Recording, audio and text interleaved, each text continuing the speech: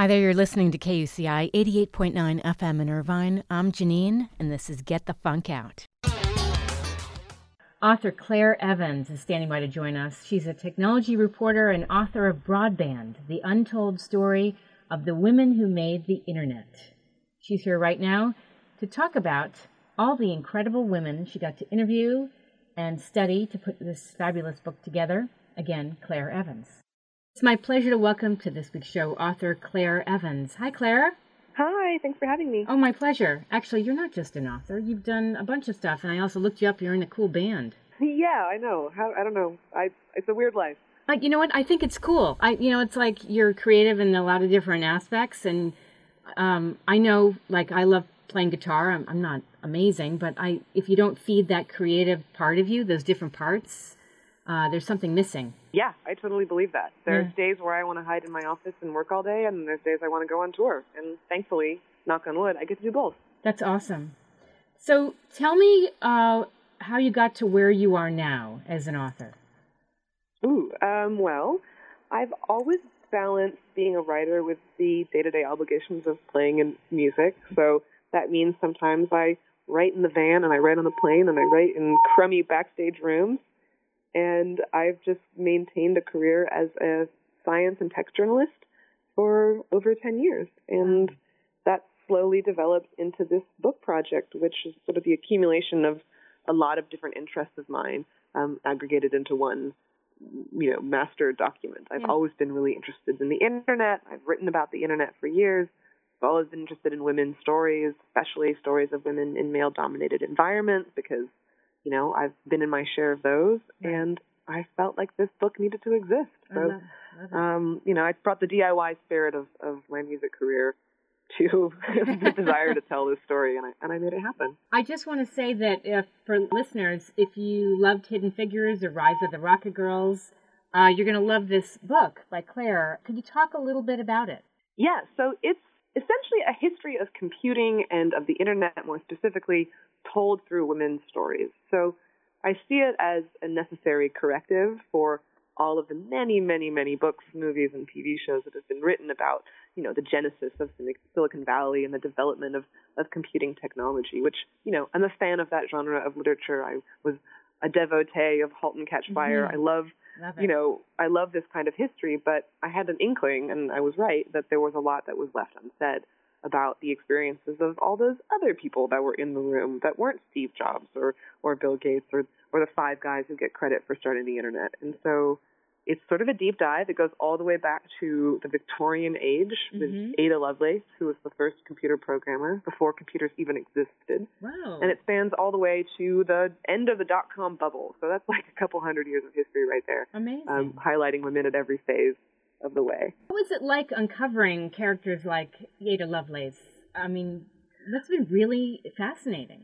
Yeah, I mean, that's the thing that's so wild about the fact that there haven't really been a lot of these histories, is that there's so many good stories to tell. And it makes me so angry that I've seen the same, Silicon Valley garage computer founding stories so many times, and I haven't heard some of these other ones because they're wildly fascinating. I mean, some people, like Ada Lovelace, things have been written about her before. Many things have been written about her before. But there's characters in this book that I don't think have ever been in any of these other books. And, I felt a huge responsibility when I was working on this to try to include everyone that had been excluded from tech history. But there's really so many that I ended up settling on people that I thought were kind of representative of various trends at the time and spoke to interesting moments in computing history and were especially egregiously overlooked. So, Ada Lovelace is just the beginning, but there's hypertext designers, game designers, early interactive media pioneers, people who started social networks online in the late 80s,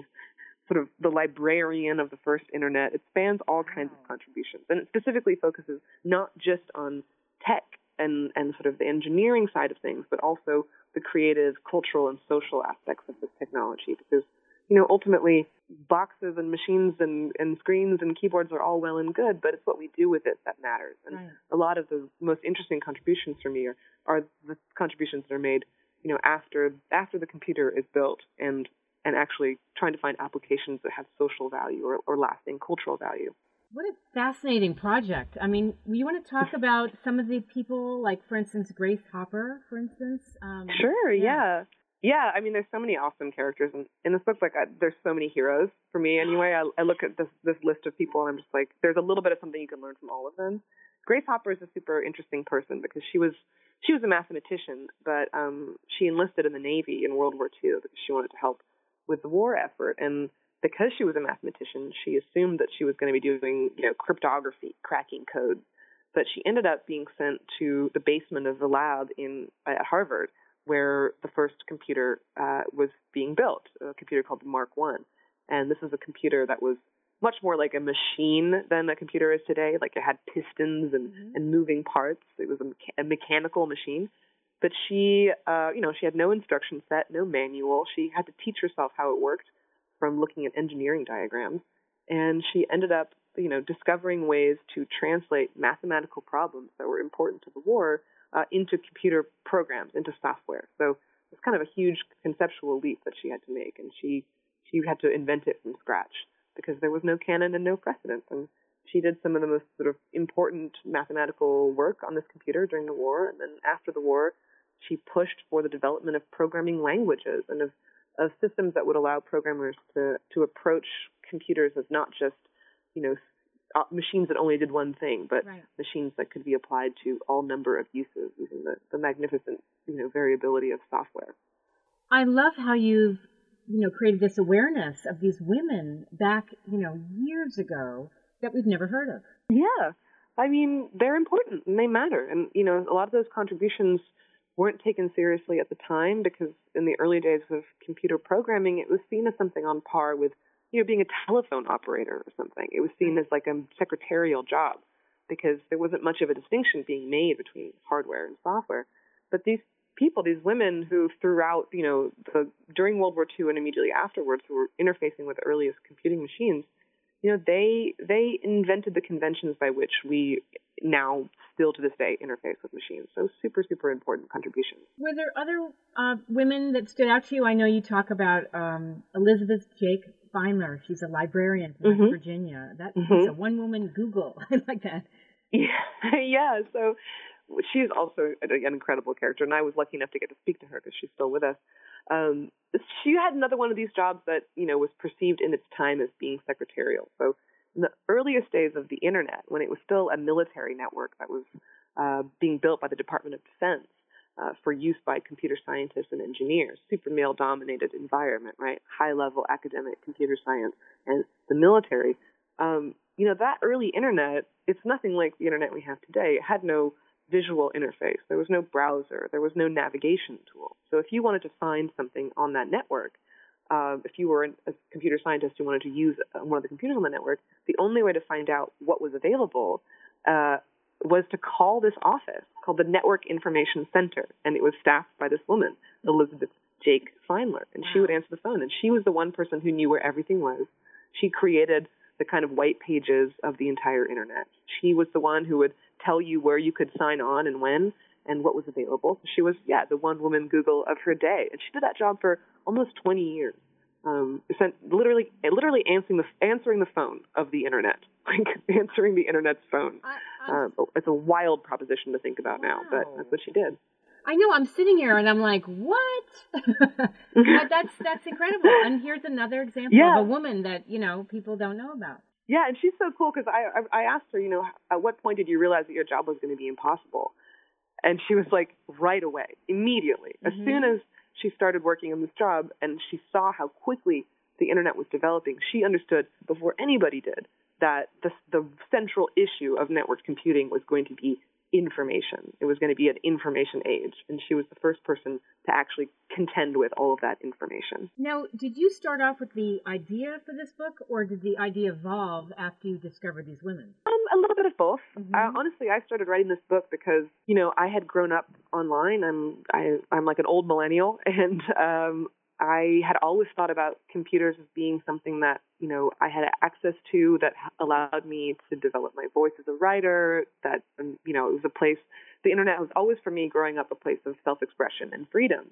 And I feel like in the last few years, as social media has gotten, more weird and more toxic, I started to feel like, as a woman, more vulnerable online, less free to express myself, just kind of disconnected from the sense that I'd always had that the internet was my country. And so I started writing this book just to sort of find a lineage that I could see myself as part of. I wanted to see if I had forebears or what the internet even is and who it's for, and try to understand why I was feeling that way, and if I had maybe some heroes and some foundation to lay my understanding of my place online, then I could see myself in it, and I could see myself in its future. And that's what I hope the book does. I hope it helps people see themselves in the history of this incredibly important world-changing technology.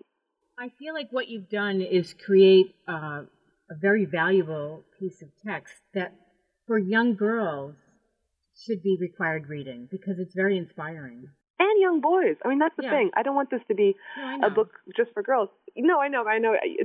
It's important to me that we all understand this stuff together, because if we can have more diversity in tech, we will make better things that serve our communities better, because that's what happens when you have diversity at the table. All kinds of diversity, not just gender diversity, but racial diversity, socioeconomic diversity. Yes. I think it's crucial for young girls for sure, but I also hope that boys read it too. No, you're right, because you want them to have greater respect and understanding that it's not just about guys started everything, Yeah, totally. Yeah. And I also feel like I don't want people to look at this book and say, okay, we're done. Like, the history's been written now. Let's go back to the stuff we know. Yeah. I want this to be the beginning, because there were so many stories that I came across in the process of writing this that I couldn't include for narrative reasons or for the sake of space, but there's so much more. I could write 6 books about this stuff. The amount of contributions is really remarkable. So, I hope someone takes the baton. I hope several people take the baton and write more of these histories, because not just because they're important, but because they're interesting and fun, I think. I feel like you could do a documentary on this, even a short one of that, because you have women that are still alive that were part of this, that you're talking about. Oh yeah, totally. Yeah. I mean, I touch on the early history in the beginning of the book, but most of the people in this book are still with us and are either still making contributions or are still very much willing to tell us what we're doing wrong. So I think it's so exciting to get to meet them and to listen to them and to develop relationships with, our foundational, our foremothers, if you will. It's awesome. Now, you're also founding editor of Terraform, Vice's science fiction vertical. Tell me about that. Yes. So it's a little bit of a diversion from the historical. I know it's the opposite of the historical. It's the speculative. But I've always been really fascinated by sci-fi, and we publish short form fiction that speaks to the contemporary conditions of our world. So it's part of Motherboard, which is Vice's tech vertical, and we do stories that are kind of ripped from the headlines of what's happening today, because I think science fiction is a really useful way of understanding where we're going. And the more we can imagine and understand that, the more maybe we'll feel at home in the future. Now, I talked about this earlier, but I love how you're a writer, you're a musician. Was this something you always wanted to do as far as, writing tech, but also being musical? I mean, it's kind of the circumstances of my life. I just ended up in this position. I feel very fortunate. But, I've always defined myself as a writer first and foremost. And even within the band, I mean, I think of myself as I'm the singer of the band, but really I think of myself as the writer of the band. I write the lyrics, writing songs. And the singing is just this way of communicating the writing. I always joke that it's hilarious that I'm technically a professional singer, because it's, of all the things I do, probably the thing I do the worst. But, I come from punk rock, and I think that, the spirit is a big part of it. I love it. So where can people find out more about you, Claire? They can go to ClaireLEvans.com, and all my information is there. Broadband is available wherever books are sold, preferably your local independent bookstore, but also on all the websites, including Amazon. And perfect. I'm online. And you're on Twitter at The Universe. Yes, I'm an early adopter, so I got a good Twitter handle. I have at The Universe, which you wouldn't imagine how many people are tweeting at me as if I was the actual universe. That's pretty funny. Romantic complaints, you name it. That's really funny. All right, Claire, thank you so much for calling in. I really enjoyed this. Yeah, thank you for having me. My pleasure. If you missed any part of this, it will be up on the show blog, getthefunkoutshow.kuci.org. And if you want to follow the show, I am on Twitter at moms_rock.